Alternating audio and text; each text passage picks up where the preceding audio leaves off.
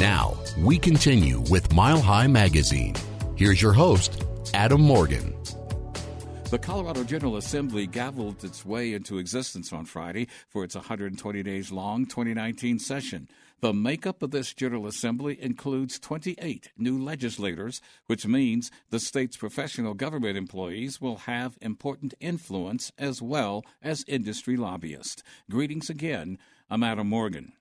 The business of the session is sure to include such long-time business decisions as on the homestead exemption, leftover, potentially contentious business as red flag laws on gun ownership, and high-interest business involving health care.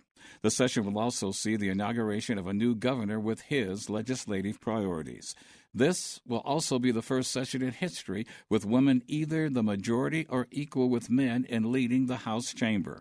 One of those ladies is the re-elected representative of HD 42 in Aurora, who provides our annual insight and perspectives on the session, Representative Dominique Jackson. 120 days of fun and frivolity. It's not year-round like California. Well, you know what? It's not year-round that we're physically in the building, but the fact of the matter is that we do work year-round. Constituents have lots of needs, and those of us who care to find out not what's just going on in our own communities, but what's going on across the state, tend to spend time visiting with people across the state to find out what their concerns are, and I happen to be one of those people. Visiting people, and you also have committee meetings throughout the year? We do. We have interim... That people don't know about? We have interim committees. There's certain committees, they call them committees of reference, and those are the standing committees that you hear about, and some of those committees also have interim committees that are already budgeted for, and so they go out and study their subject matter area. For instance, I used to serve on Transportation and Energy Committee, and so we would go out and travel the state and talk about transportation and energy issues, and we go and do site visits, and we talk to county commissioners and city council members and community members about what they think about whatever that issue might be. So you had to do your fact-finding up close and personal. Fact-finding up close and personal, but you know what? That's the best way. Yeah. My favorite thing... Because it's unfiltered. Yeah. I want to know what people are actually really thinking and feeling. And, it's really tough when you go and knock on somebody's door, knock, knock, knock, knock, knock. Hey, I'm so-and-so. What's going on in your world? It's like, well, actually, I'm trying to cook dinner or get my mom to her doctor's appointment or, help my kid with their homework or whatever they're trying to do. And they don't really have time. So traveling around when people know that we're coming, it gives us sort of an opportunity to think about what they care about and what they want to talk to lawmakers about. And that's what I want to hear. I want to hear what real breathing people want to talk about. Sure. There's this thing that I call it, and it comes with sound effects. Are you ready? Okay, go for it. So I call it the dome suck. And it's this like when we're in the legislative session, everybody gets all, sort of focused on what's going on inside the dome. Yeah. And we're not as cognizant of what's going on out in community. And you know what? That capital belongs to community. Yes, it does. And we are there to work for community. So it's really important that we find ways outside of the session to get out into community to find out what's on people's minds. Now, when you go out there, do you find that most people are aware of what goes on in the legislature? And you have to make sure that, one, they really believe that you're coming. Number two, that they can talk to you about stuff. And three, they got to figure out what stuff to talk to you about. So, yes. People are very sometimes confused about what a local government may do as opposed to their state government, as opposed to what happens in Washington, D.C. inside the Beltway, and how everything relates to each other.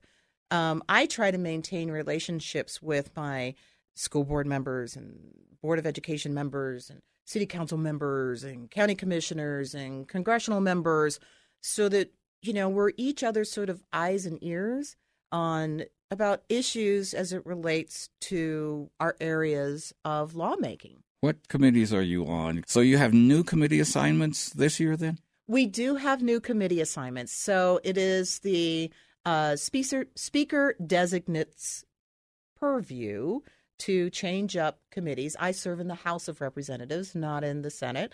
And so this year, our speaker designate, Casey Becker, switched up the committees. So the Transportation and Energy Committee has changed. So there were 3 committees and I happened to serve on each one of them. That one was called Transportation and Energy. Yeah. One was called Health Insurance, and Environment. And then the other one, which I served on just for 1 year, the last year, was called Agriculture, Livestock, and Natural Resources. So which the ones last do you have? piece kind of all goes together, the natural resources, environment, and energy piece. So there is a brand new committee just called Energy and Environment. And I was named the chair. Okay. So I will be chairing that committee. It's a brand new committee, and boy, oh boy, it's going to be interesting. It's going to be interesting, and that is a great lead into what things are you seeing coming out of the legislature that you're going to have to handle this year. We can start in that area of environment because environment is big in this state. Environment is big in this state.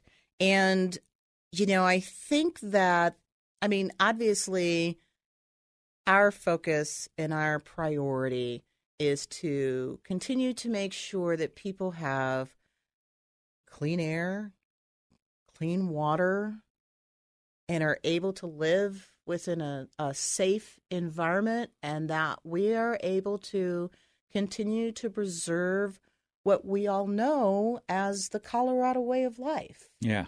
And so we, on this committee in particular, we're meeting right now with the new incoming administration, the Polis administration, meeting with the new leadership in the Senate, meeting with new leadership in the House, and all trying to come together to sort of figure out what our priorities are going to be as it relates to this committee, at least in particular. And clearly, there's going to be some things that probably aren't grand secrets. Water? Well, water, absolutely. So now water, though, and water law, it depends on what kind of water you're talking about. Well, yeah, water law is a whole nother issue going back to 1849. Issue. And yes, contentious issue in this state for sure. Uh-huh.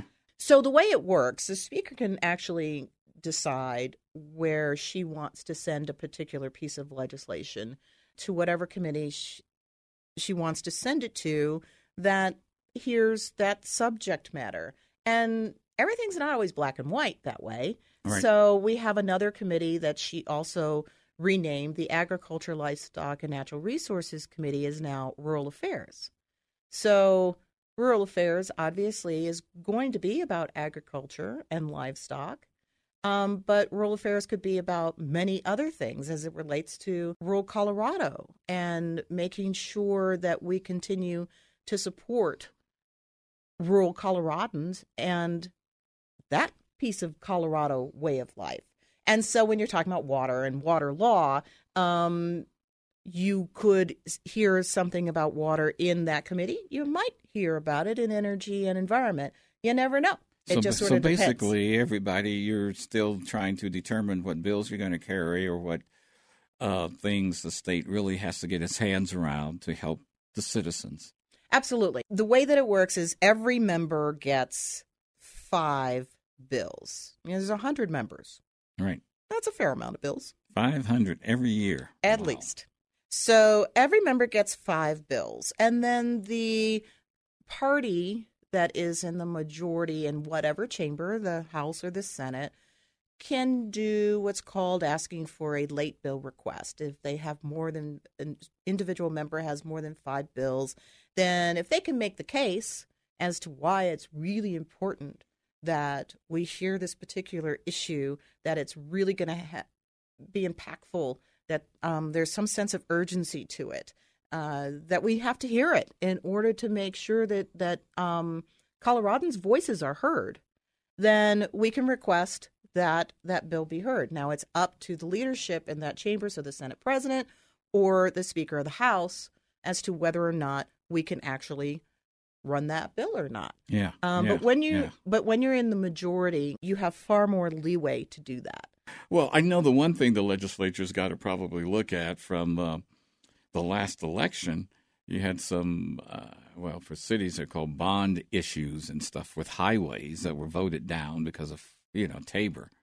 But people are saying, well, we want something done about roads and infrastructure, but we don't want to pay the taxes for them. Now, do we have to re-educate people as to what bond funding is versus taxes straight out? Or are you going to have to make all these new roads and bridges, toll roads and toll bridges, so that it fits what they want to do and also what the law says about the taxpayers' Bill of Rights? Well, I mean, Tabor is and along with the Gallagher Amendment, our some very complicated checks and balances.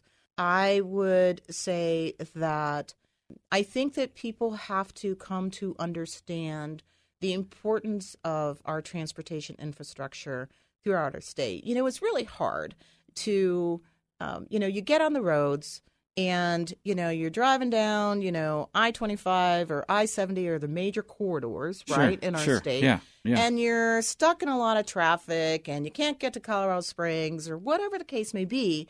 And you kind of get it. You're kind of like, wow, there's just so much congestion and there's so many problems. But transportation in and of itself is about a whole lot more than a bunch of cars on the road. Yeah. Transportation infrastructure, to me, is about the economic health of our state. And I think that when people begin to understand that if you can't move goods and services throughout our state, then that's problematic. Then that really has an impact on everybody's quality of life. Yeah, it does. If you have an opportunity to sort of travel our state and see the local entities that have been able to to find their own funding mechanisms, you find out that throughout our state we sort of have this patchwork of haves and have-nots. And so we have communities that have been able to fund their own infrastructure projects, sure, generally through tax increases going to the voters. Then there's other communities that just can't do that because they simply don't have that kind of wealth within their own individual community.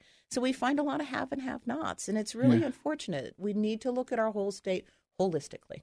Education comes to the top of that game plan all the time, every year, trying to fund, especially higher education, which keeps getting cut every year. You are looking at maybe, or some of your colleagues looking at maybe doing something about higher education funding. From across the spectrum, from whether we're talking about paying for full-day kindergarten and figuring out a way to fund that so that parents can actually help give their kids a good start and be able to work themselves and not worry so much about that extra added stress, that childcare stress, to paying our teachers and making sure that our teachers are supported, to finding other opportunities for our high school kids, because college, quite frankly, isn't the only option for every single kid. There also need to be other options, vocational options and apprenticeship kinds of things. Yes, sure.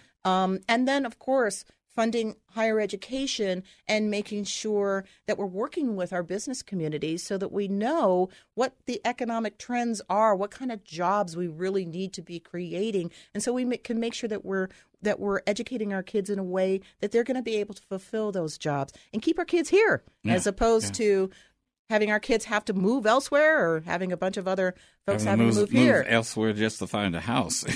Well, there's that too. Housing. Representative Dominique Jackson of Colorado's HD 42 in Aurora is our guest on this edition, sharing her insights and expectations on the forthcoming business of the newly opened 2019 Colorado legislative session. We'll continue our conversation with her on our next edition. I'm Adam Morgan. Do keep in touch, stay in your game, and we thank you for sharing a few moments of your weekend with us.